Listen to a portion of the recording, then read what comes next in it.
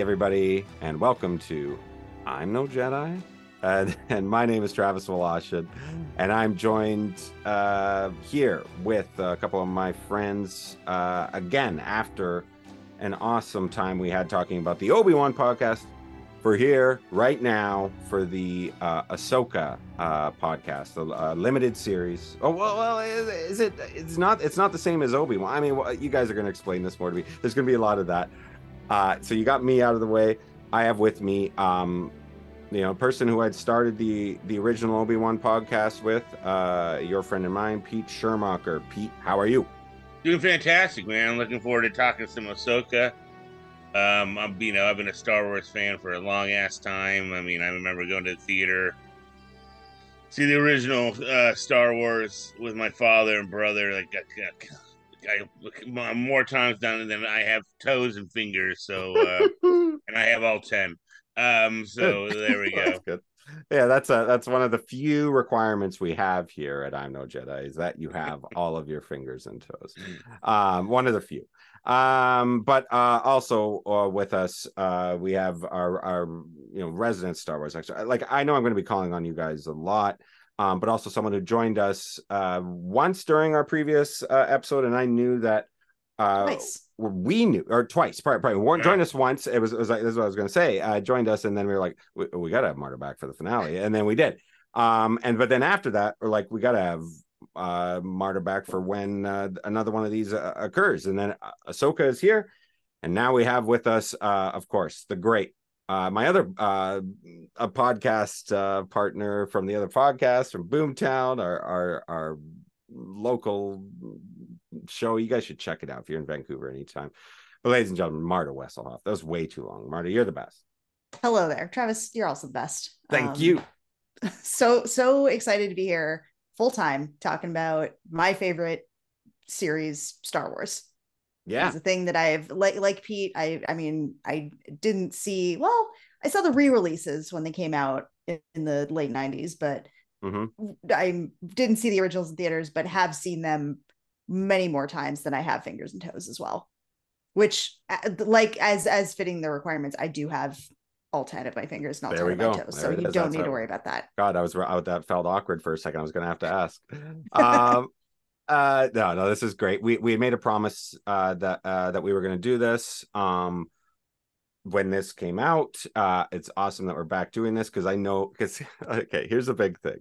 Is I've never watched, and look, I've watched more Clone Wars than I have Rebels, but I had like a very limited knowledge of that. Like, I know characters and their kind of general relationships and who is who and like who's on like the promotional posters and things like that, but I don't know these broad strokes. So you guys are going to be super helpful for that with me. But I think that's going to be good because that's what's so funny is throughout my life, I was like, to all my friends, whether like through work friends or family friends, like, Travis is a Star Wars guy, right? Travis loves Star Wars. Give him another Boba Fett Pez dispenser. He'll love that. Like, I way too many of those. You know what I mean? Those and like Spider-Man. That's like the laziest. I got is your buddy Kermit the Frog? Yeah. Well, several Muppets. He was more of like a, one of those Peter Jackson. I can't remember what that thing he did way back when. Anyway. Oh yeah. Oh God, why can't I remember that? Meet the Feebles. Yeah. One of those. Anyways, but in saying that, among you guys, when it gets down to like this lore stuff, which I do love, I am somewhat ignorant in it. As that being said, I wanted to do a quick like kind of check-in as we get into this about what we've all done in terms of Star Wars. I recently completed Knights of the Old Republic, which is this is like a couple months ago, and I understand that, like, even though that's not considered lore, there may have been a reference or two to that in this. Marta, can you confirm or deny? Not that I recognized immediately, but I do think there's a lot of stuff in Knights of the Old Republic that, even though it's not considered part of the main canon, a lot of it has kind of carried through Okay. And it's similar to a lot of stuff that we'll see in Ahsoka, like Thrawn is a character that originally came from the old extended universe novels from the 90s. Yeah. And But those were thrown out of canon, but people loved the character so much that Lucasfilm brought him back, which is very exciting. Gosh, like I feel like I have so many questions, but I do feel like we're just going to get off on tangents. So let's go. Let's just get into this, Pete. Unless you have anything you want to add, like the big thing I want to say, the big thing I want to, and I know we'll get into, is just that Andor is the best fucking Star Wars thing ever that ever happened, like ever happened. It kind of came out of nowhere, and it's they have an advantage because they actually shot on like real sets and like real practical. Well, a lot of like even Ahsoka, Obi-Wan, The Mandalorian, they all feel samey because they're all shot on the circular thing, and so like a lot of the, I mean, even there's like so many things. We can get into it later, but yeah, there's like so many sets that like it almost looks like they're reusing sets, but they're not. It's just the technology. But I think that's more traditional what we'd seen in the past, right? Right. But the problem is, that's what I'm saying, is Andor has changed has really raised the bar and kind of changed expectations maybe as we go. But again, I say this as someone who hasn't watched the animated series as much, but also someone who does want to get more into the lore. So I think this will be good. So let's get to it. This is Ahsoka, Part 1, Master and Apprentice. Writer and director Dave Filoni. Surprise, surprise. Opens with a New Republic transport traveling through space. Surprise, surprise. But I like that it kind of goes up like an A. I don't know. Maybe that's meant to mean something. I do feel like, directors, and you always see J.J. Abrams and whoever, Rian Johnson even, will talk about what they're trying to accomplish with that first scene. So, maybe I overthink that shit a little too much. So the navigator droid informs Captain Hale that their ship is entering Sector G38. By the way, I should give shout out to Wikipedia. That's what's going to be driving. We should also shout out, this is the first one where we get a scroll. Oh, yes. Yeah, we have a crawl. I totally skipped that. Dude, that may have been my favorite part of this whole fucking 2 episodes, was that opening scroll. I won't disagree with you. I thought that was fantastic. It was. I honestly thought of all the shows they've done, I thought this is the best opening one we've got, where you're like, whoa, this is some cool shit. Feels real. It has some nice like throwback moments, but in a different twisty ways. But yeah, I'll let you go on, Travis. But because Obi-Wan didn't have that epic opening. If you watch the Obi-Wan, like the director or like the fan edits, one of them opened up with like the Inquisitors coming onto Tatooine, and that was cool because you see the spaceship taking over to Tatooine. And he had the Mandalorian, but it set the tone where he was like, "This is going to be a Western in space." Right. But this one felt very Star Warsy, Yeah. And I think this is now that they know, or now that like they've announced, like who knows how long they've known it, that all of this is building up to a film of some sort, right? Like this is the first one that felt like, okay, we're going to give you a scroll that's like not a scroll, but it's still kind of like, it felt it gave it a level of importance that the other ones haven't had. And it covered ground if you didn't watch the Mandalorian episode with Ahsoka in it, where he faced her, know? Yeah. Which, to truth be told, they left it ambiguous when they first filmed that thing. I actually thought, in my mind, she killed her. Right. Oh, interesting. And I was like, when I was watching the previews, I'm like, is this a flashback? I had to go back and watch it because in my mind she had killed her, but they never showed her after where's Thrawn, and you never really found out where Thrawn was. So I thought I thought this might be a darker Ahsoka, but I was wrong. Yeah, I think the scroll was also reminiscent of what we saw in the Clone Wars series. Every episode, it didn't have an open crawl, but it did open up with like a quote or some like just basic, like wasn't necessarily from the episode. Maybe it was, but it was like it was something Yoda setting would say. Yeah, but like it was always like a whisper, like just a line of wisdom, philosophical. Totally, you could see it in a poster underneath, like achieve. Yeah. We should start putting together, dude. Someone should do one of those for every episode. Anyways, make $1 million. You guys Thank think me later. the scroll had anything to do with it being in red and the opening credits? Yeah, no, I don't want to think about that shit too much, but I did. I liked that that's why I liked that it was in red. Like it just felt a little more ominous and like scary. Yeah. And it keeps it separate from the movies. The movies have that very distinct, iconic, the yellow that's kind of going into the distance. Whereas this, it wasn't, there was no perspective shift to it. It was just red going up. Here's the information you need. Yeah. And it gave it just like I guess an attempt at like some sort of literary weight, like because they're really trying to. I think they're trying to go for kind of a Game of Thrones kind of thing with Ahsoka here, with the amount of characters and relationships, and like in terms of knowing. I don't think. Come on, guys. I mean, honestly, I think a big part of it is the fact that in order to fully understand every single aspect of the show, you have to watch like 300 hours of television, plus a bunch of movies. So and that's what we're gonna get into. I'm glad you brought that up. That scroll may have been like, and again, like I fucking love anything that has a kind of that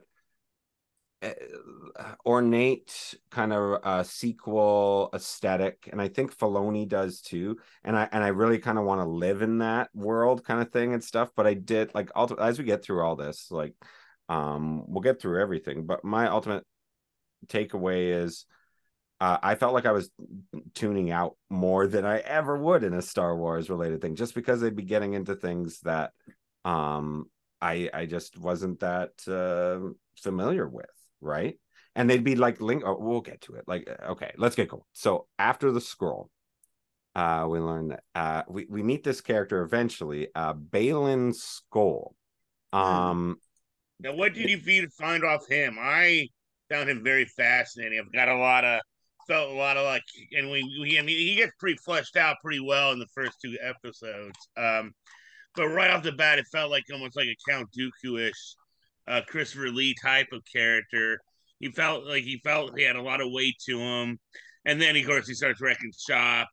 Yes, I thought it was kind of like stupid that they just let him on the ship to begin with. I thought that was like just a bad writing choice. Right, all right. Like, what are we doing Jedi? here? But he even said, "Oh, this can't be Jedi," and they let him on the ship. But I thought right off the bat, he gave me I thought he brought a lot of weight to the character. Mm-hmm. I think the actor's great. Yeah. Did he? The late great Ray Stevenson. Yeah, that's right. So that's who they gave a shout out to at the end there, right? Yeah, he passed away in I think May of this year, unfortunately. Okay. So does this character have a life beyond this? No. You're saying no. This is a totally new character, unless he's in a novel. Sorry, my dog is barking. Sorry. But I would like to have used the character that we had met previously, like on maybe Clone Wars or something.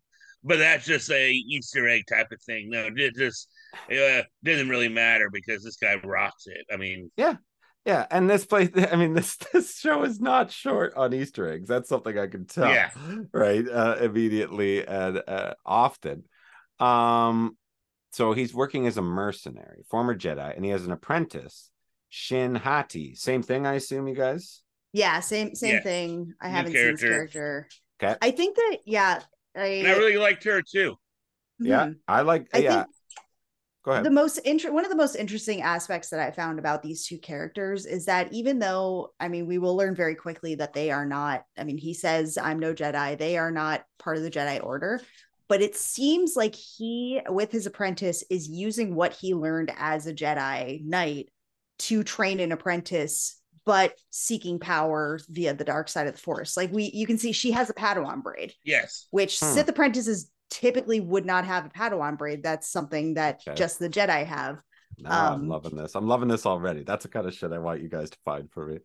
Here's the other thing I find interesting here, Marta, is that, he's a mercenary now, but do you think he was a mercenary 10 years ago, or do you think he was in hiding? I clearly think he would have been in hiding. I don't think he'd be. I think so.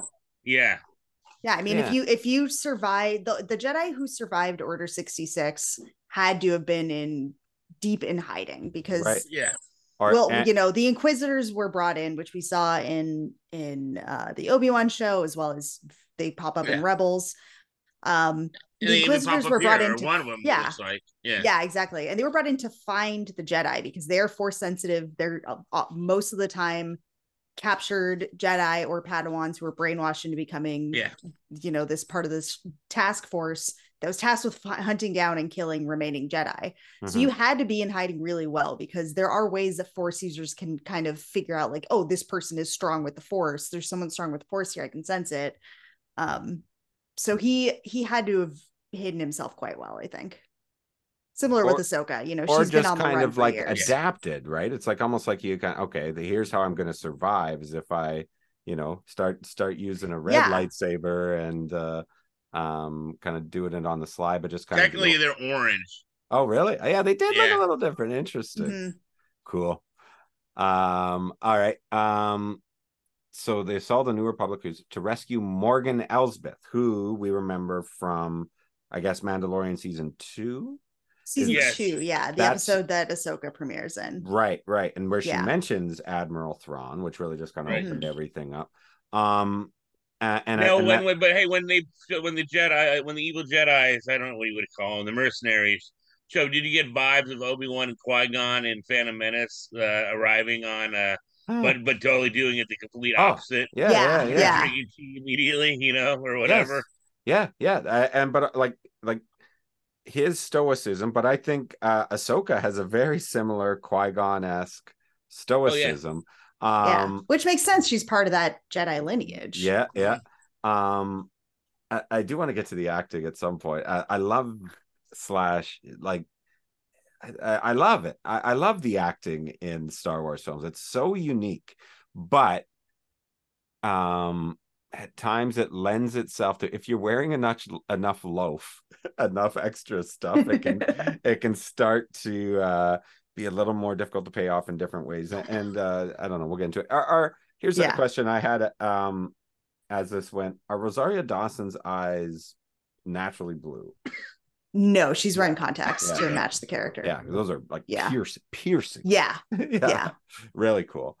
Okay. It also look like they've touched up some of her prosthetics in it, where she looks more like the cartoon character. Yeah, because one of the biggest, I think, criticisms that this show or just the live action depictions of Ahsoka received is the fact that her the Montrails, the big head dangly things in Rebels. So with that species, the Togruta, typically as they age, they get taller and longer, and they're like very drastically longer. But in the live action show, they're a lot shorter because she has to do a lot of movement and action and running around, and a giant prosthetic like that wouldn't work. But a lot of people were still really upset about the fact that they couldn't make them a bit longer. So it seems like they've made them just a little bit longer and a little bit more like flexible, on the back, so it doesn't look like a helmet. More, Yeah. I thought they I was kind of waiting for them to kind of like breathe in and out. They kind of weird me out a little bit, but I guess are they just like dead skin? Like if someone sliced one of them off, would it hurt? I can't remember if it's the Togruta or the Twi'leks where it's actually where their brains. That is so I think up. that could be. Imagine. Shout out to those. We did get to see that one droid who does a lot of doctoring in the episodes. We saw him today. They got to know a lot. Go ahead. Hollow cone-like horns that sprouted on their heads, but they also formed an extrasensory organ capable of sensing the movement of physical objects around them. So it's cat whiskers. Oh yeah, of course. mushy cat whiskers. Yeah. So top part is hard, bottom part is soft. All right. So this Morgan Elsbeth, they refer to her as a witch early and often. Did they call her a witch on Mandalorian? I can't remember. No, this is the first time it was revealed that she was not just a witch, but specifically a night sister. Yeah. Okay. Who were a sect of witches that lived on the planet Dathomir. Who have some Jedi power. Yeah. It's they're basically Force sensitive. They're linked to the Force. Yeah, it's a form of the Force that's more linked to the dark side of the Force, but because they're so separate from the Jedi, there really isn't that idea of the dark and the light. It's just a source of power. They're pretty prominent in the Clone Wars series, and in the Jedi Fallen Order games. One of the NPCs that you can pick up as a companion her name is Marin, and she's one of the last surviving Night Sisters. She's the last surviving Night Sister on Dathomir, who becomes your friend and eventual, spoiler alert, love interest. Awesome. Good for him. Cool. And Darth Maul, it's very, very worth noting. So there's the Night Sisters, there's also the Night Brothers, which are the male. So Night Sisters are obviously all women. The Night Brothers are the men that are there, and they're typically warriors. And that's where Darth Maul comes from. So his mom and his brother, Savage Opress, they were both raised on Dathomir by Mother Talzin, I think. Yeah, that's it. Yeah. And so they were raised by the Night Sisters and trained by the Night Sisters. Okay, interesting. And instrumental in helping bring them back, right? If I'm not mistaken, right? Yeah. Yeah, because after in the Clone Wars series, or when he comes back, after getting chopped in half and thrown down a hole, obviously he loses his mind. And he goes nuts, and they help kind of bring him back a little bit to himself. He's still a little bit off because he's been living in a dark cave, but they he gets some cool wild west style spider legs. I remember that. Yeah. Eventually regular prosthetic legs, but yeah. Cool. I didn't know. Wow, that connection is crazy. That's cool. That's exciting. But Elsbeth, later she informs Skull that Ahsoka is searching for Grand Admiral Thrawn, who was previously defeated by Ezra Bridger. And now here's where we're starting to get some references to Ezra Bridger. And I know he was the protagonist in Rebels.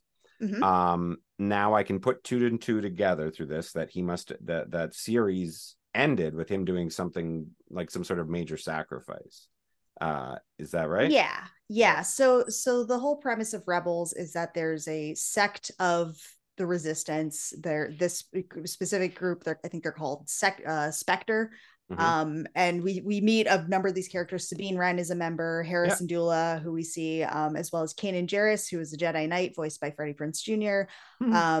Zeb, who is a Lasat, I think is the species name. The purple guy, right? He showed up. He showed up in the last season of Mandalorian. Yes. Mandalorian, yep. I saw him there. Yeah, he showed up in Mandalorian. Chopper, who's everyone's favorite war criminal astromech, who has an extremely high kill count, which is incredible. And Ezra, who is a young Jedi Padawan. He wasn't trained as a Padawan. He was an orphan on Lothal, was being trained by Kanan Jarrus. Long story more short, into like Luke Skywalker, closer to Luke's age than like a normal Padawan.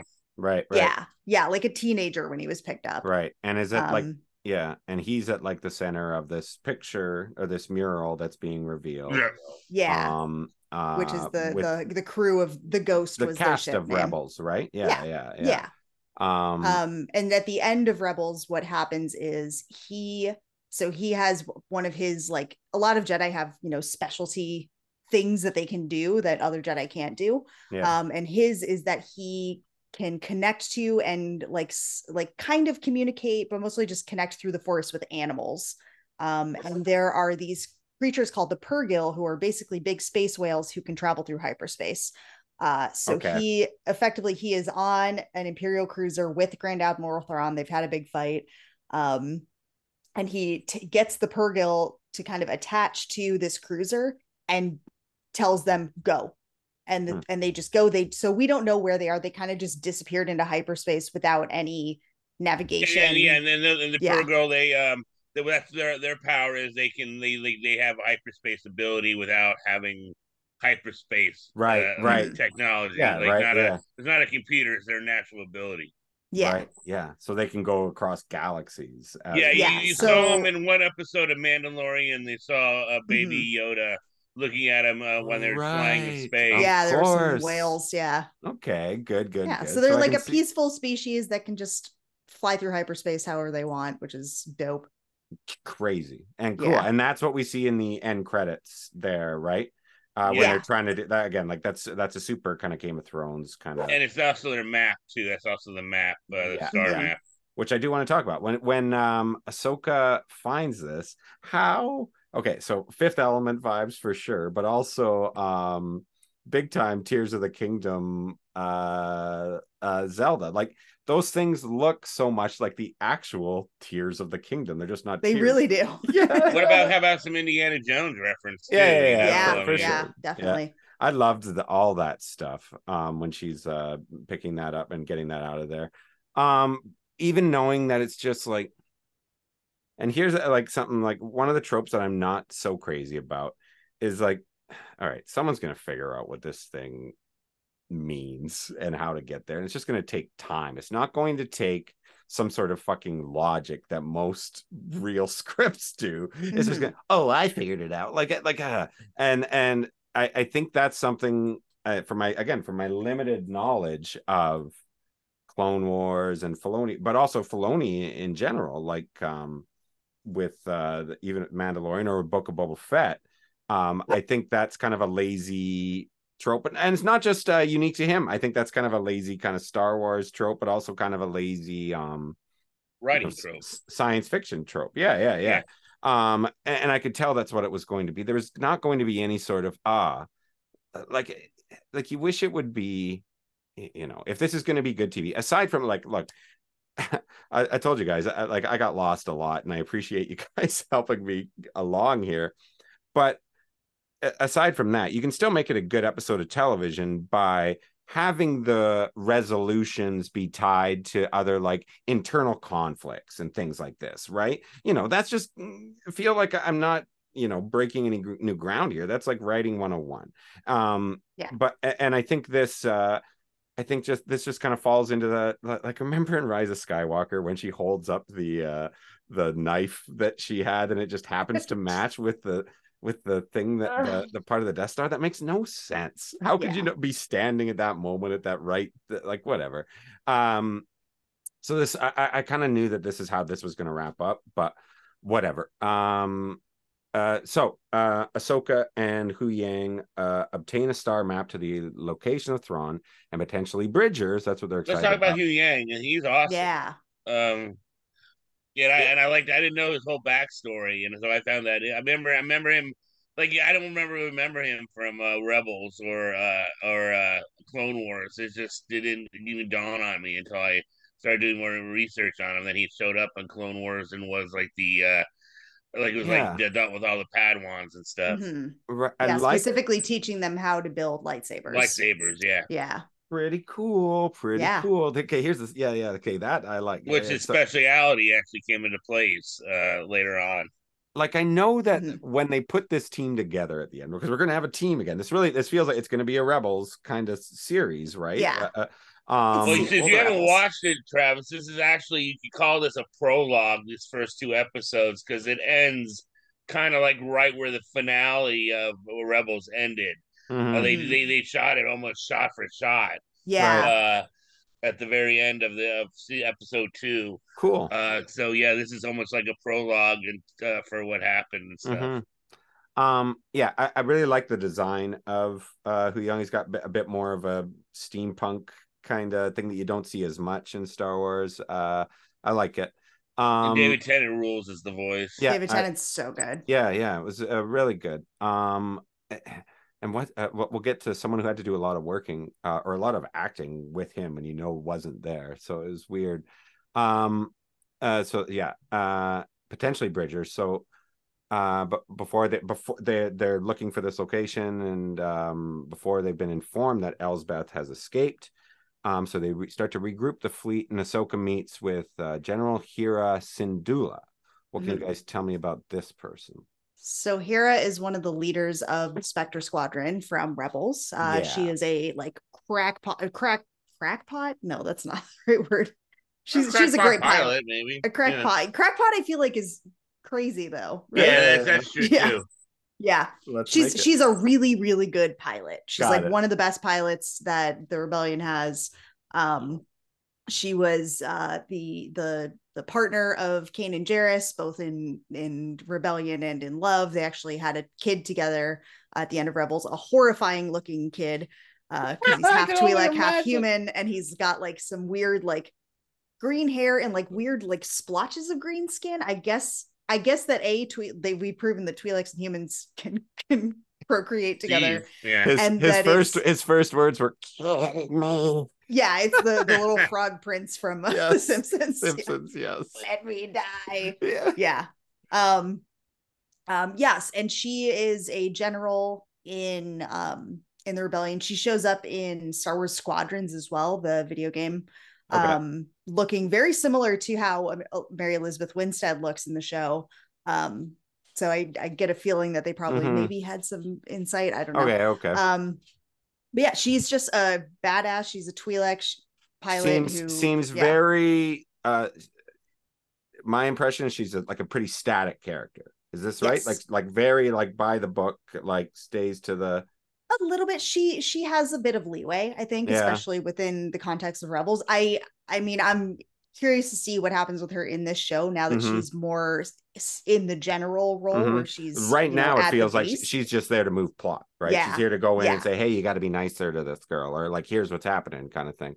And she's kind of there to keep the personal connection because she's sort of like they give her almost the mom role in Rebels, which like of course the older female character, they're gonna do that too. And that's kind of being carried over here where she's trying to bring together, like, Sabine, she was your apprentice, maybe get back together. Yes. Which is a whole other thing what we'll get to with Sabine being her apprentice. And they were Hu Yang reveals the star map is still locked after these two have gotten together, and Syndulla advised Ahsoka to obtain the help of Sabine Wren, Ahsoka's former Padawan, in unlocking the map. Just as Wren unlocks the map. Oh, but yeah, no, this is like all like so we finally meet Sabine Wren. So two things here. Yeah. One, just a small thing. It's very weird that they say, Sabine can help you purely because she's good at art. That's the reason that they go to her, because in Rebels, she's like a graffiti artist and she paints all of her, because she's a Mandalorian. She paints her Mandalorian armor. She's a graffiti artist. Yeah. That's a weird thing that they're instead of going like to the scientists in the Republic and stuff, we go to this, some kid artist, Yeah. Okay.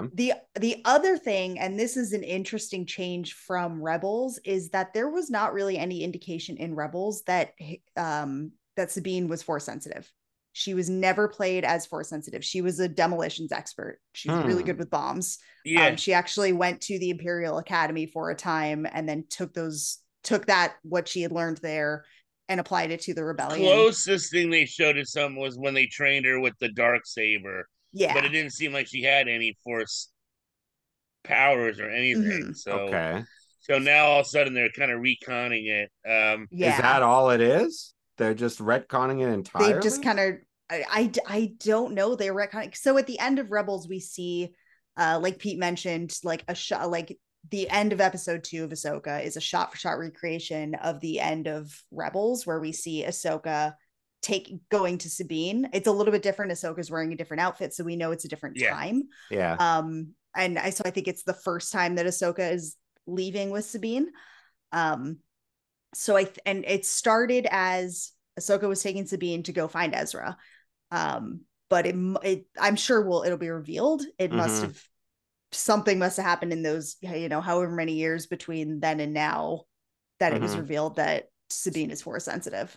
But it is weird that she was hanging out with multiple Jedi throughout all of Rebels and not a single one was like, this midichlorian count is a little high.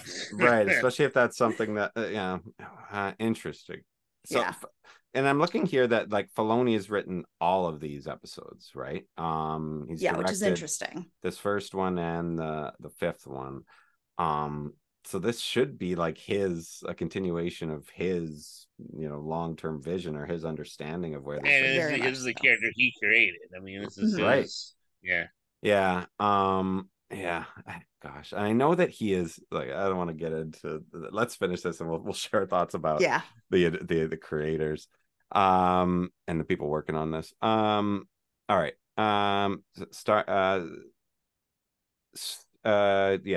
Gets her to help try to unlock it, and there's this like really dry scenes of between like the two of them. And here's the thing that here's where I start tuning out is when Sabine Wren shows up at the ship. What's the name of the ship? The Phantom? Is that what they're The calling Phantom. it? Yeah. I think she called it like wait, get on no. the Phantom. The She did say Phantom is Hera's ship, I think. yeah. No, the Okay. Ghost Yeah. is Hera's ship, isn't it?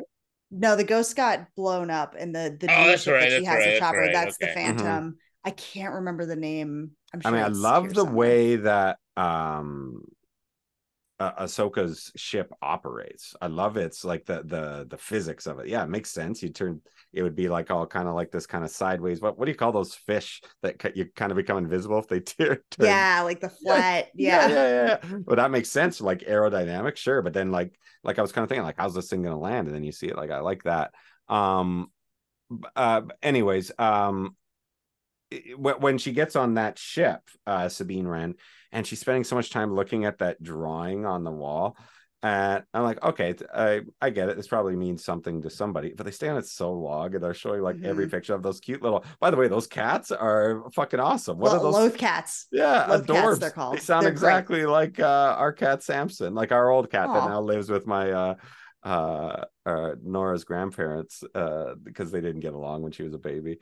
But yeah, we were laughing. So like they do a great job. I love the comment. Here's what I love about Filoni is that he was always a big fan of how the Phantom Menace had the most in terms of combination of practical and computer generated special effects. And I think this what are they called again? Mole cats? Loth cats. Yeah, so the planet is Lothal, and they are the Loth cats. Adorbs. Yeah, Adorbs. or Loth cats. Yeah. Like maybe my favorite character of the first two episodes is that cat. Love it. She's like giving so him cute. kibble and stuff. Like it felt so real. Supposedly they're also this like wasn't even a CGI carnivorous. cat. Supposedly this is like something they did prosthetics on. Really? That's what I read online. I don't know for a fact. It seemed a little CGI. I know. That's why I was blown away. I'm like, I don't know about this one. That's interviewing the cat afterwards. It's like, yeah, I feel spent like maybe 3 hours in the chair. Yeah, I feel like close-ups of the face might have been a puppet. Yes, but the way it was, I feel like it was. It was good. It was a good CGI. mix. It was a good mix. Yeah. Yeah. Throwing prosthetics on a tabby. That'd be pretty funny. Yeah. Are you kidding? Putting prosthetics on you can't put anything on a cat. Like, I have a hard enough time keeping a cone on my dog, who is much stupider than a cat. So anyways, Sabine, yeah, as I said, she's able to figure it out through her because she's an artist. I mean, I do like that. That's good. I like that kind of adding that intangible to the science, right? Well, the only reason we know is because, again, backstory on Rebels that she's an artist. No one else knows, so that's why they gave it to her. Right. Yeah, it's not really established. Like, she's got some like graffiti up on the walls of the tower that she's living in. Yeah, but you gotta take a big stretch, like yeah. But so right after she figures it out, those kick-ass assassin droids, what are those called again? Those HK things? Droids. Yeah, pretty bad. So that's a tie-in with Knights of the Old Republic. Right, there we go. HK. There we go. Yeah. That's where those droids first popped up. Yeah, man, really cool, really scary. But I love that yeah, they kind of corner her, but then it is not them but Shin, the apprentice of what's the other guy? Skull. Yeah. That finishes this off by like taking first running her through and stealing the map. Now, how are y'all feeling about these lightsabers going through people? Yep, I know that we've seen Reva live, we've seen Qui-Gon die, we've seen I saw this, and this I was going to say, Sabine has now gone through. Cal Kestis gets one. Yeah, in Fallen Order. Are they claiming it's like a clean shot of through and through, or I mean, it's just missed any vital organs? Yeah, vital organs. I mean, Qui-Gon was more kind of in the center, and it looked like it was hitting his intestines. Maybe with everyone else, it was kind of on the side, so it might have been more of a kidney shot. Yeah, I don't know for sure. I do know that. Yeah. It doesn't bother me. Though, but I do, yeah. But I do know that it did ruffle feathers among it definitely did the louder members of the Star Wars community, because I think this is. It kind of it's tied to the idea of, again, like I'll say it, I think the worst Star Wars film is Episode 9, where it happened like 3 times where it was like, oh, we lost a beloved character, and by the end they're like, oh, I'm okay, everybody's all right. Like even Oh they yeah, couldn't they did even. to him in there too. Yeah, Yeah. yeah, I don't right. know. I mean, Like that's a worse trend than any sort of, okay, wait a second, where specifically, what technique was this Wiccan Oh, Jedi whether using? using the Shen, you are a trier form. Because one would clearly go straight through the kidneys. Yeah. Anyways, but it leaves you, yeah, with a cliffhanger. But like, do you think they know that? Like, I don't know. Like, it's, episodic television now is so bizarre. Mhm. We still have cable, but like limited cable, because I love live sports. But we like when I'll like flip on regular TV, it's the worst. It's the worst. Now when you like flip around, what am I gonna watch on TV? Nothing. So presenting these things in this episodic way with a cliffhanger, knowing that you know you've put these two out at once, like I don't know if it loses its whatever effect you're trying to create here. I think it's just more of a marketing thing. Anyways, it's just something Yeah. that kind of ruffled my feathers, that made on maybe more on a meta level. Yeah, But I like also, I personally like the episodic model. I really enjoy having something to look forward to on a weekday. I'm not the sure, type who binge watches. I mean, I will, but I'm not the type who likes to binge watch a show. right. Um, so I appreciate that they are doing the weekly Yep. releases. Yeah. But I mean, I don't know. It's become really common, especially for highly anticipated shows like this, for streaming services to just drop the first 2 episodes and Mm-hmm. yeah. then And I get yeah, the feeling that they knew they were going to do it yeah. from the start. So that just kind of makes a lot of this stuff similar Well, to they the could have like easily just had Ahsoka make you save at the last second and saved all something, Mhm. right? this. Yeah, You they know? were teasing it, but they just started teasing it a little too I late. mean, That you kind she was on the scene within seconds, so of, right, just right, hey, she just Mhm. arrived 10 seconds earlier, you know, and right. Yeah. I do want to say for this fight scene between Sabine and Shin, something very, very notable about this is that this is the first time in live action that we have seen 2 female characters cross lightsaber blades. Ooh, It's cool. never, unless you're counting Rey fighting herself in a vision in Rise of Skywalker, which I'm absolutely not. No, This is the first time we've seen that on screen in live action, which I was very excited about. Yeah, cool. that is just a cool. fun little note. Yeah. No, I appreciate that.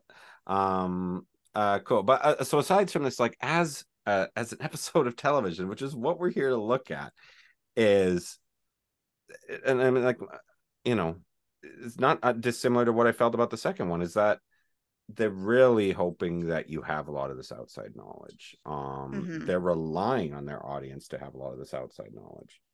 And like I Yeah. said, among my friends, I'm the Star Wars guy.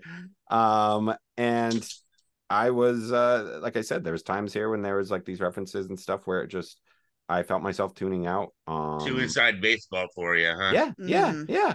But and I want to get more into it. But look, if you're gonna judge this for the first time ever, like again, we're gonna get back to like Andor has happened, you guys.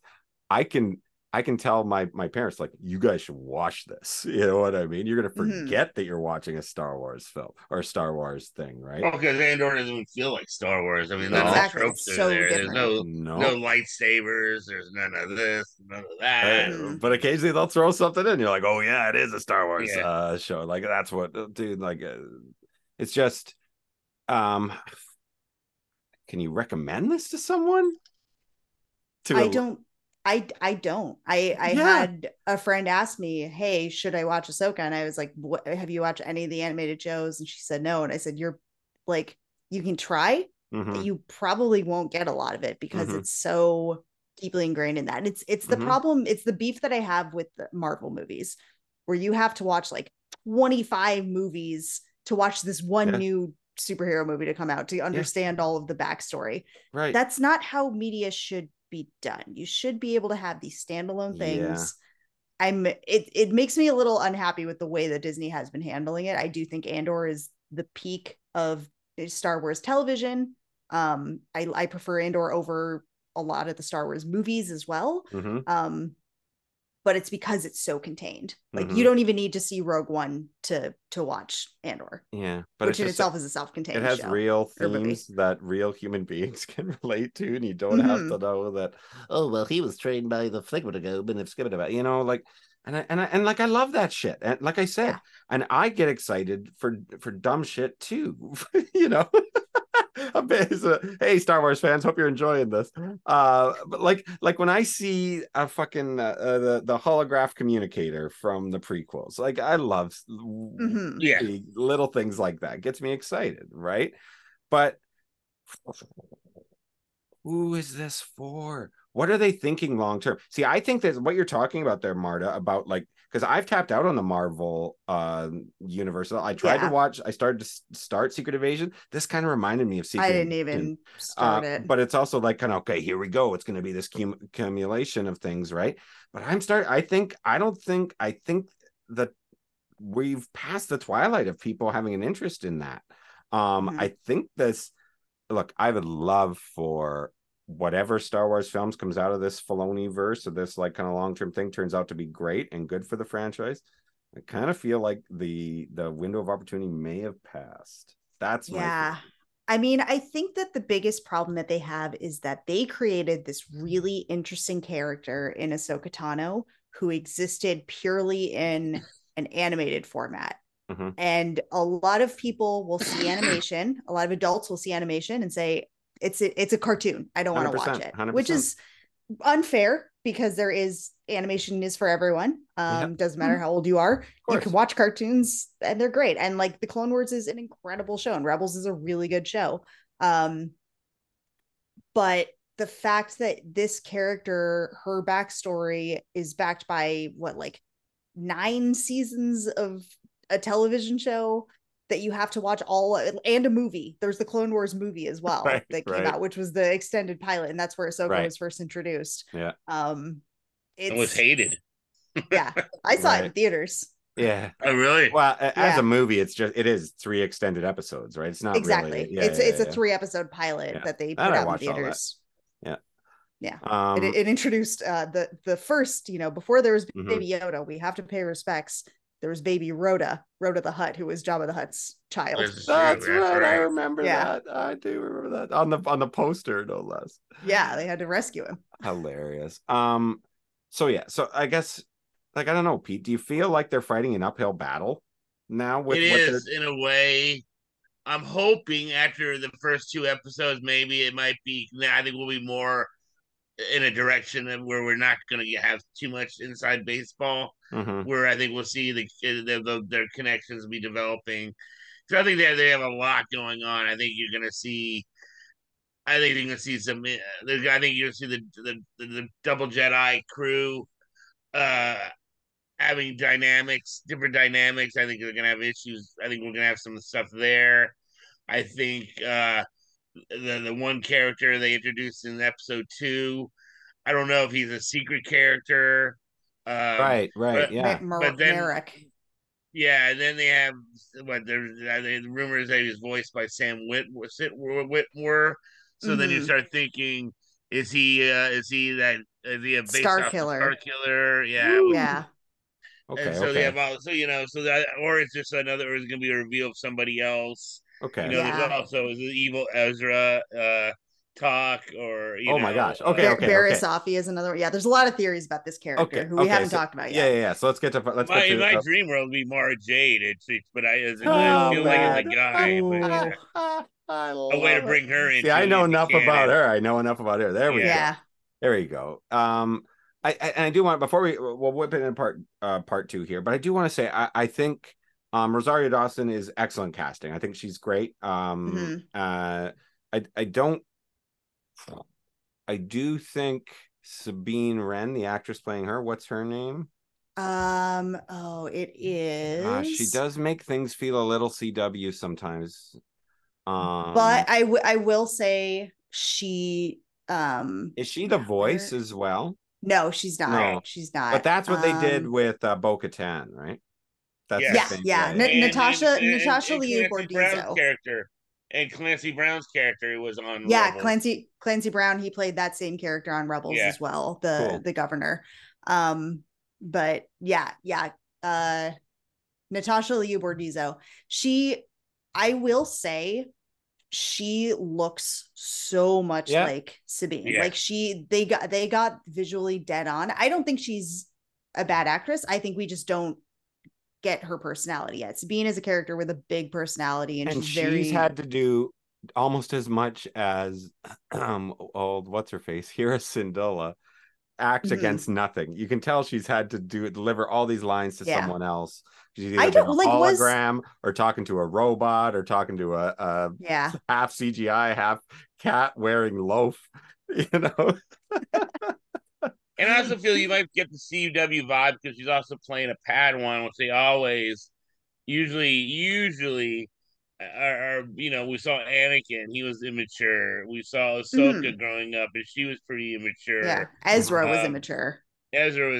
So it's that care. It's almost like a beat what they do. Yeah. It's a trope. And no, I get it. And I just think it felt a little clunky here. It didn't feel as, you know, like I said, I love I do like the wooden, what some people call wooden Star Wars acting style, but it almost felt like she got a little too chill and relax to me, right? Whatever. This is, you know, I'm old dork. Anyways, part 2, Toil and Trouble. Steph Green, he's directing this episode and he's also directing the next one, but I do see that episode 4 is Peter Ramsey, so that could be interesting. He's one of the Spider-Verse guys. Anyway, interesting. So Ren recovers and and that's upsets everybody, and informs Ahsoka of her findings and also traces the droids that attacked her to Elsbeth's factory on Corellia. I know Corellia. We all know Corellia.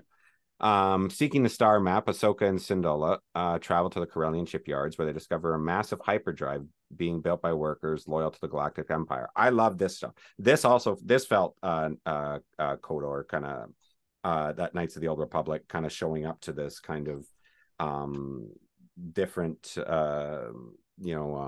habitat or different environment. I thought it was really cool. I thought it was interesting. Yeah, like those are too big. Like I like that they're right away they know that it you know, it's for something that doesn't exist yet. These you know what I mean? Like these massive engines that they see here, right? That's an interesting thing. It's interesting. It's another thing that kind of goes into referencing the Jedi Survivor, Fallen Order Jedi Survivor games, which open up with the main character on an Imperial shipyard, where they are literally just breaking down old Republic ships and for scrap and for parts. And we kind of see that now with the reverse on Corellia, where they're ripping apart Imperial ships. This thing, I also thought it was bringing in my favorite aspect of Star Wars that I will talk about forever, which is how the world is after the Clone Wars, and during like not just in the Rebellion and in the Empire and in the Republic and like with the Jedi.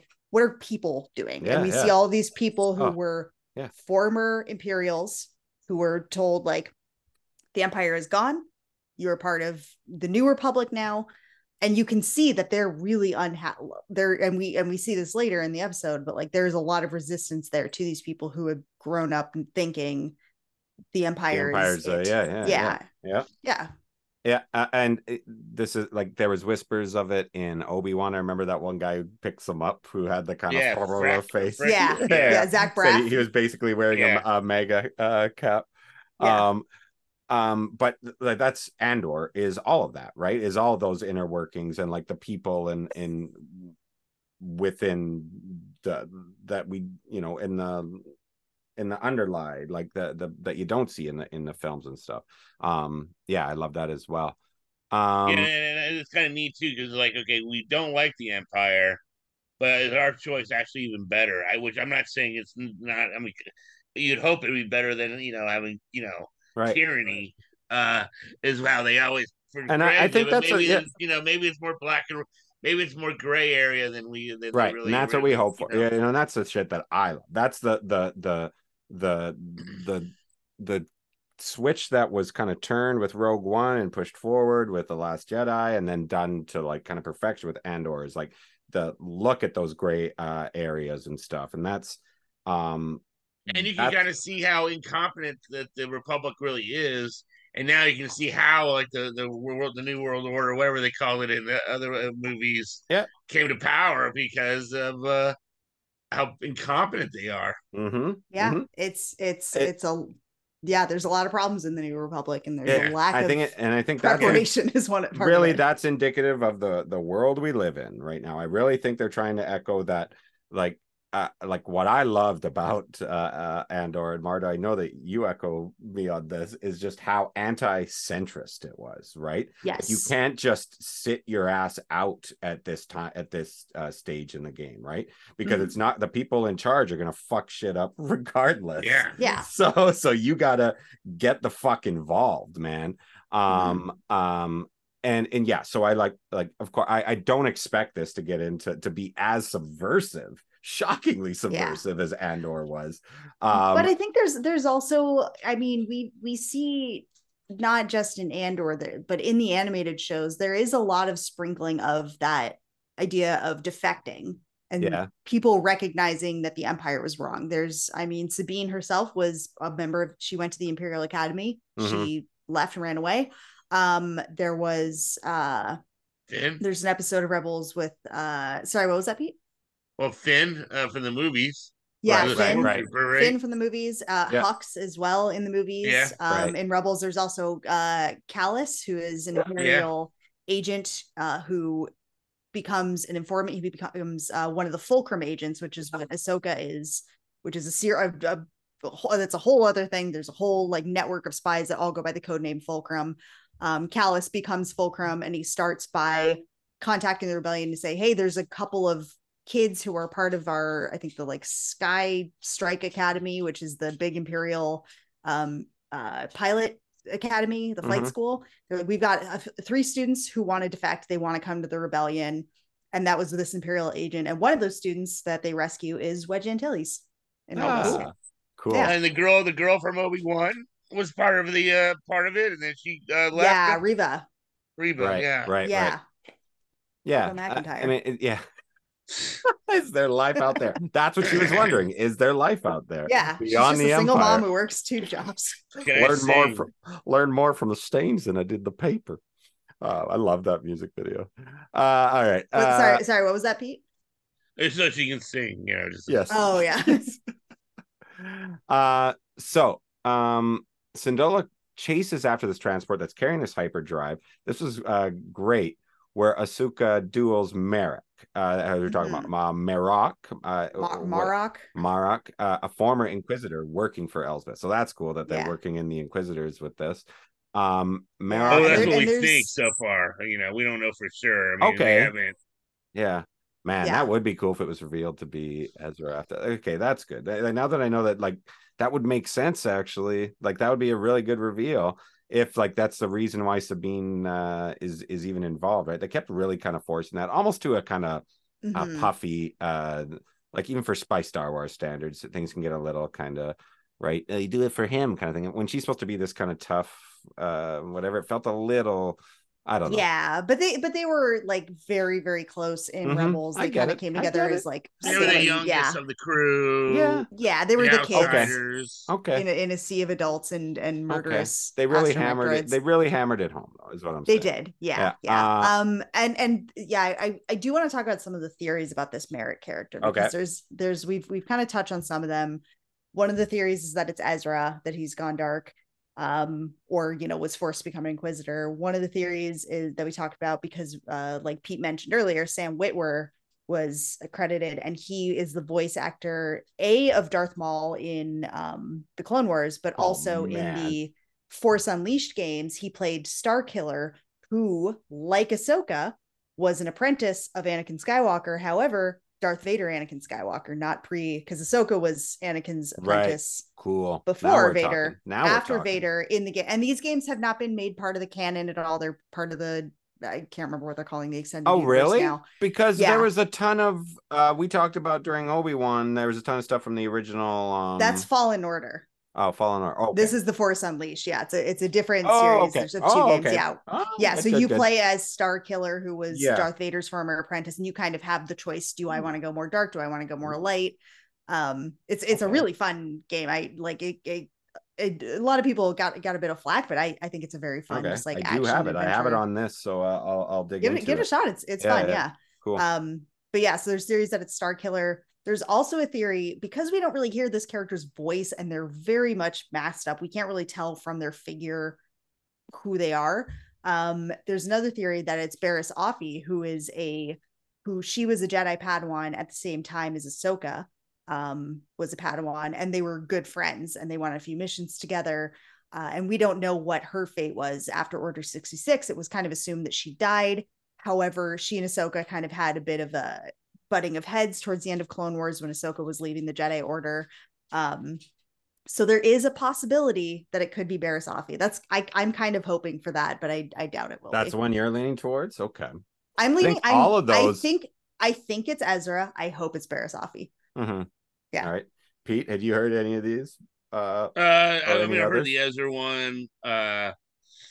I heard the Star Killer one. Other than that, I don't think it's gonna be Star Killer. I think it's gonna be like a character based off the Star Killer type of something like that. Cool. Yeah, and that's fine, right? If Thrawn is based off of this existing Timothy Zahn character, and they're finding a way to work, if they can do something like that with Star Killer, I think that sounds right down Filoni's street, to be honest. Yeah, very much so. Yeah. Yeah. Cool. All right. So they had a bit of a duel there while Syndulla's chasing after the transport. Merrick and the transport escape, but not before Syndulla's astromech. A chopper. Can we talk about Chopper? Yeah, can we talk about Chopper? Chopper is my second favorite Star Wars droid after BD-1 from the Fallen Order series. This, I mentioned it before, this dude is a war criminal. He is the most vicious astromech droid. He has, I think, a confirmed kill count of like 50,000 based on indirect actions from him. We also see him kill 19 people or something like that on screen. He's like kicking other Imperial astromech droids off of giant platforms and killing them. He gives no shits. I love him. Okay. I also like the fact that you can actually understand him. He's sort of got that weird binary speech, but if you listen closely, it's like an uncanny of like, there's words that are being said. Animal Crossing. Totally. Yeah. Yes. Animal Crossing, but with more murder and little arms. Yeah. Oh yeah. I got the impression that he was beloved by somebody when he showed up. You know what I mean? They're really kind of lean it. Beloved by me. Like it wasn't like here's this character, you know what I mean? It's like here's our old buddy. That's what it felt like when he was doing his kind of routine there. I can't say I was as won over immediately, Marta, but I think we'll see. An acquired taste. Like I said, look, I think he'll have more to do later on. We've barely seen. Yeah. Right. Come on. I'm a prequels guy. Of course, I'm going to have patience for that kind of, for jokes that fall flat and stuff. Yeah. Right. Were you able to understand the conversation he was having with? Yeah. I mean, where she said, you could hear him say, "Why not shoot it down?" And she said, "If I shoot it down, it's going to fall in this city." And his response, if you listen to is, "And that's a bad thing." Yeah. It's just so funny. Yeah. Hilarious. He has no compassion. Yeah. Cool. But yeah, he attached the tracking device. Big moment there. And after arresting the shipyard workers, so this is good. Like that's where we see that one guy who's kind of like playing all dumb and stuff. Is among the people who get taken away. She's contacted by Ren, who is ready to become her Padawan again and find Bridger. Elizabeth is contacted by Skull, who's Hattie. Who's Hattie? Hattie. I'm looking at this right now in the thing. Hati. That's his apprentice. Right. Sorry. Pardon the girl. Me. Yeah. Yes. Shin. Right. Shin Hattie. Yeah. And Merrick, who obtain the hyperdrive so they can finish building a ship, the Eye of Sion, and find Thrawn. So that's cool. That makes sense that this is like, that's why they've still kind of got this kind of low-key thing happening. For a second I thought it was like, here's the thing, like eventually here's the problem as well, but whatever, we'll see how it goes. I've talked about my distaste for episode 9. They've got to find a way to figure out how Palpatine's gonna get this massive. Like, if they're gonna be filling in all these blanks, they might as well be doing that too, right? Well, we know how Palpatine returns, and it's somehow. Yes. But also gets a big ship, or gets this big like legion of whatever. Yeah. Like, if they're going out of their way to figure out how all these little things are happening now, it just feels so incongruous, right? Like, to me, it feels like eventually they're going to build to something, right? Because I know that all of these stories are going to build into something involving like Rey and what's his face, the actor Finn. who plays Finn, just basically, maybe I would do another Star Wars movie. Like, you can tell, okay, clearly there's something going on there too. So they did confirm that they're doing a new trilogy with Rey as the Skywalker character, like rebuilding the Order. I think that the last season of The Mandalorian is kind of starting to lean towards what they were doing in The Rise of Skywalker with like the clones, the Snoke clones, the Palpatine clones. Right. Because they bring up the cloning programs with Moff Gideon, and he's got his own clones. So they're kind of messing around with clones. And it's also, interestingly enough, a theme that comes in from the Timothy Zahn novels as well, from the Heir to the Empire books, where clones are a big thing, because at the time, this was prequels. The Clone Wars had only been mentioned in the movie by you knew my father in the Clone Wars. Clone Wars, So it wasn't clear what the Clone Wars were. So it, potentially, like in the books, I think there's a clone of Luke Skywalker, and they're just cloning Jedi. The Dark Horse comics. And then the clone of Jonas Corbett, which is evil Jedi guy, right? Or whatever his name was. With two U's. Joris Kabath. There you go. Okay. And it was Luke with 2 U's, right? That's how you knew it was the clone. That's hilarious. Yeah, Luke. Yeah. Luke. Yeah. Okay. So, look, I can tell that this is about to this is a ton of exposition, and it does make sense that it had to be 2 episodes, or that they release these 2 episodes one after the other, because it is 100% exposition, as you say, as you guys mentioned, and informed me. The finish ends in a kind of homage to, like, here we go kind of thing, like the start of something, right? Yeah. That famous Star Wars line, "Here we go." Yeah. Dude, how much did you think when you saw that announcement that the Charles Montanet had died? Right, when you first, I did too. I was like, oh no! Like, it was a big. We are sad He's to now announce. a Mario. Yes. Yes, sad to announce. Please respect the privacy of the family at all times.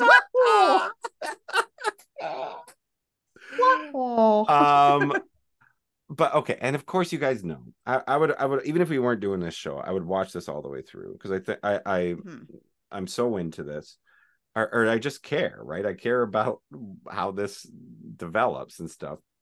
That being said, if I didn't care, I don't think I'd care beyond this, you guys. Yeah. If I was not as big of a Star Wars nerd as I am, I don't think I would be into this, which is unfortunate, because they're entering that territory of just reference rather than good story with references sprinkled in. But like, that's, we talk about streaming services and how media is presented this time. This is for a niche audience. It's Rebels. It's Rebels 2, essentially, and Clone Wars 2. Yeah, because there's no way it's going to do as good as ratings. Like, even how great Andor was, it didn't do nearly the ratings Obi-Wan did, and because Obi-Wan is a character that everyone knew, as opposed to just Star Wars fans. Yeah, but I just I want them to stick this fucking landing, and I want, I don't know what I want, and I don't know what they're going to get here, right? I've learned to know that it could be awesome and it could be garbage, right? That's pretty much the Star Wars way these days, isn't it, you guys? But I think it's good to have a level of awareness that this is a possibility as part of to be a healthy fan these days, you know what I mean? Because like you mentioned, Pete, the way right after that, that's the most kind of sort of whispers of toxic fandom that we've got from this is, and I know that with something so minor of like a character being run through and not dying, and how that can kind of bring out the worst in people for whatever reason. But do you foresee anything else? I don't know. I'll throw this out to both of you that might kind of create that kind of uglier side of things. Maybe they turn Ezra evil, if he is the reveal behind that, I think that could cause some stir. Sure. But they teased that he had a dark side to him throughout. I mean, because he did follow Maul for a little bit in a way. Yeah. But he had a Sith holocron for a while that he was just, wrangling his feelings with. Grappling with. That's what I was looking for. Not wrangling. Yeah. To me, this feels like they feel like it's safe because they're going to try to appeal to the diehards as much as they can. But I wonder how much that diehard audience or that demographic is a worthwhile endeavor for them. Like you guys, since I've talked to all of you, I've been to Galaxy's Edge at Disneyland, and it is the coolest fucking thing ever. Pete, have you been? No, I know. I'm ashamed of myself as a Star Wars fan. I haven't been there yet. I haven't been either, Pete. It's so fucking cool, you guys. You have to check it out. I know my nieces and nephews have been there 4 times already, and my sister and stuff. So I know. I know that like even that is not like, is there enough of an audience for this who people want to experience this entirely immersive thing? Like it is so fucking cool. Like you're just like, hey, you know. I mean, the hotel is shutting down. Yeah, all right. Oh man, yeah. The hotel. I think as of next month, the hotel is done, and that because they couldn't get the bookings. I mean, but that was also a price thing. It was crazy expensive. A bit of everything, right? Yeah.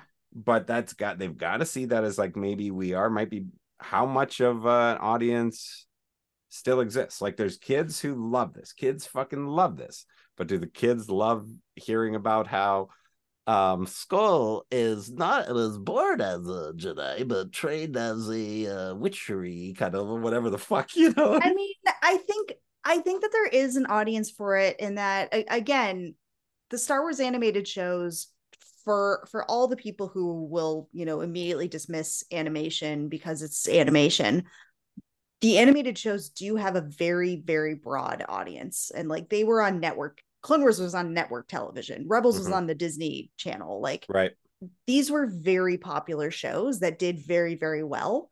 Because at the time they came out, there wasn't. And it also was a bridge for kids to become fans too. Yeah, because there was that lull after the prequels. Yeah, but and then parents could watch with their kids. But like if you watch a lot of Clone Wars episodes, there's stuff that if I was a little kid watching that, I would be bored out of my skull. As an adult, I'm wrapped, just like, this is great. This is what I want. Again, because that's at the time, that was the only way that they were able to get more Star Wars stories onto a screen. They were between, prequel and sequel series. Like we kind of had that dry spell. Disney acquisition and all that stuff. Yeah. And that was what we had.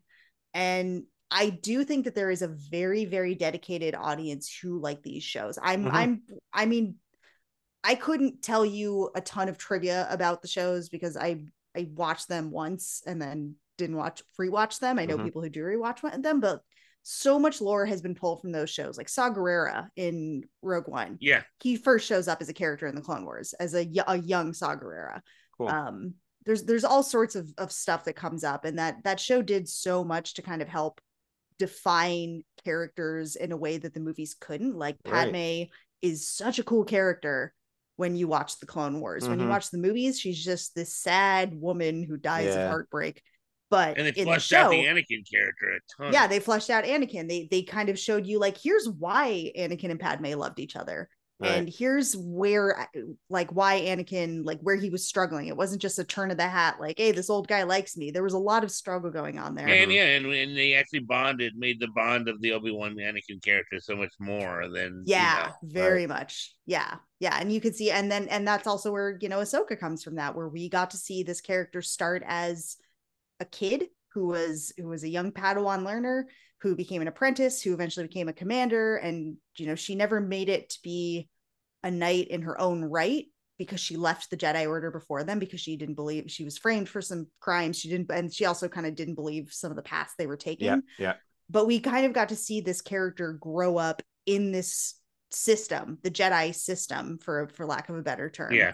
And now we're seeing how she gets to kind of grapple with adult life without that structure that she's known her entire life. Mm-hmm. And I think that makes for really interesting television, but my mom's not going to know what this is. My in-laws aren't going to give a shit. It's yes. But yeah. I feel like, I do feel like this is kind of the last hurrah of that. Like, as they might be behind the scene, or maybe they're onto something. Maybe they've been following this demographic. They've got people who, look, okay, we do see these parents and kids who have been watching all this time.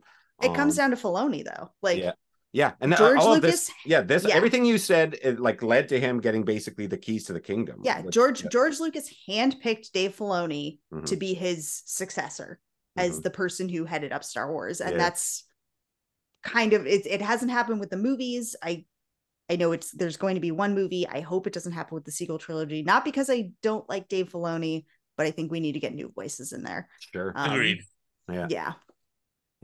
And that's why, and I think that's what we're going to really find out at the end of the season, is how much do we need those new voices? Yeah. Because like we've said, this guy is beloved, generally, kind of universally in a fandom that has polarizing views and those toxic things and stuff. So I feel like this could be his last hurrah. Leading up to the kind of thing, like I think they might give him some sort of honorary thing eventually, but I just feel like I think the movie is his proving ground. Can you make a movie, and if you can, we'll put you on the writing staff, or we'll let you write one of the new movies, but maybe not direct. Which is unfortunate, because I know they're just going to pull the Disney thing of running into the same problem of getting a cool director who's got a really cool vision. Well, for it, I don't think that. I think they will have I think they'll have a 3-movie plan this time. I don't think they'll make that same mistake. I hope so. Right. I hope so. But I also hope that they will stick with the cool directors that they have. I really want to see the Colin Trevorrow kind of Rise of Skywalker, whatever that was going to be. Yeah, I know. I loved The Last Jedi. His ideas seemed a lot cooler than what happened. You know? Yeah. But also, that's like the fact that people know about that doesn't make things better. You know what I mean? No. Like as part of another thing. Solo was the Han Solo movie. It was going to be a Lord and Miller movie, but Kathleen Kennedy didn't like where it was going, so she ousted them. I know a lot of people don't like Kathleen Kennedy just on the basis that she's a woman, which is dumb. That's the biggest critique that she gets. She has been working for Lucasfilm since she was forever. That's I feel like she's weirdly singled out. She's a great at being not what she's doing now, but what was she doing before Star Wars? She was a producer. Yes. Yeah, she was doing producing. Yeah. So I heard she's an incredible producer, which I think you're more hands-on than what she does now. And she's not very good at what she does now because she's not as hands-on. I don't know. She's the one who did Andor. I think she's Star Wars, man. She's everything good and everything bad in between. Yeah. And I think it's ridiculous. And I think directors they fired is ridiculous. I mean, sure, but to put that all on her, I think it's ridiculously misinformed and misguided how much she gets singled out and stuff. I think that's nonsense. Anyway, speaking of people who have singled her out, as we say goodbye to episodes 1 and 2. Wait, hold on. One thing I thought we missed I would have liked to hit on the end of episode 2 was when we had the big the 3 evil Jedis and Baylan Skoll and talking about having to kill Ahsoka, and he felt like he was conflicted. I think that's gonna I think that's where we're gonna have some drama with him and his Padawan. I guess that's why they got those orange lightsabers, right? You got, as you reminded me, they're not quite full dark side. Yeah, and I think that's where it comes back to him training her as he was trained as a Jedi, and as he knew how to take on a Padawan because he was a Jedi. He went through the temple. He was a knight, and now he's not.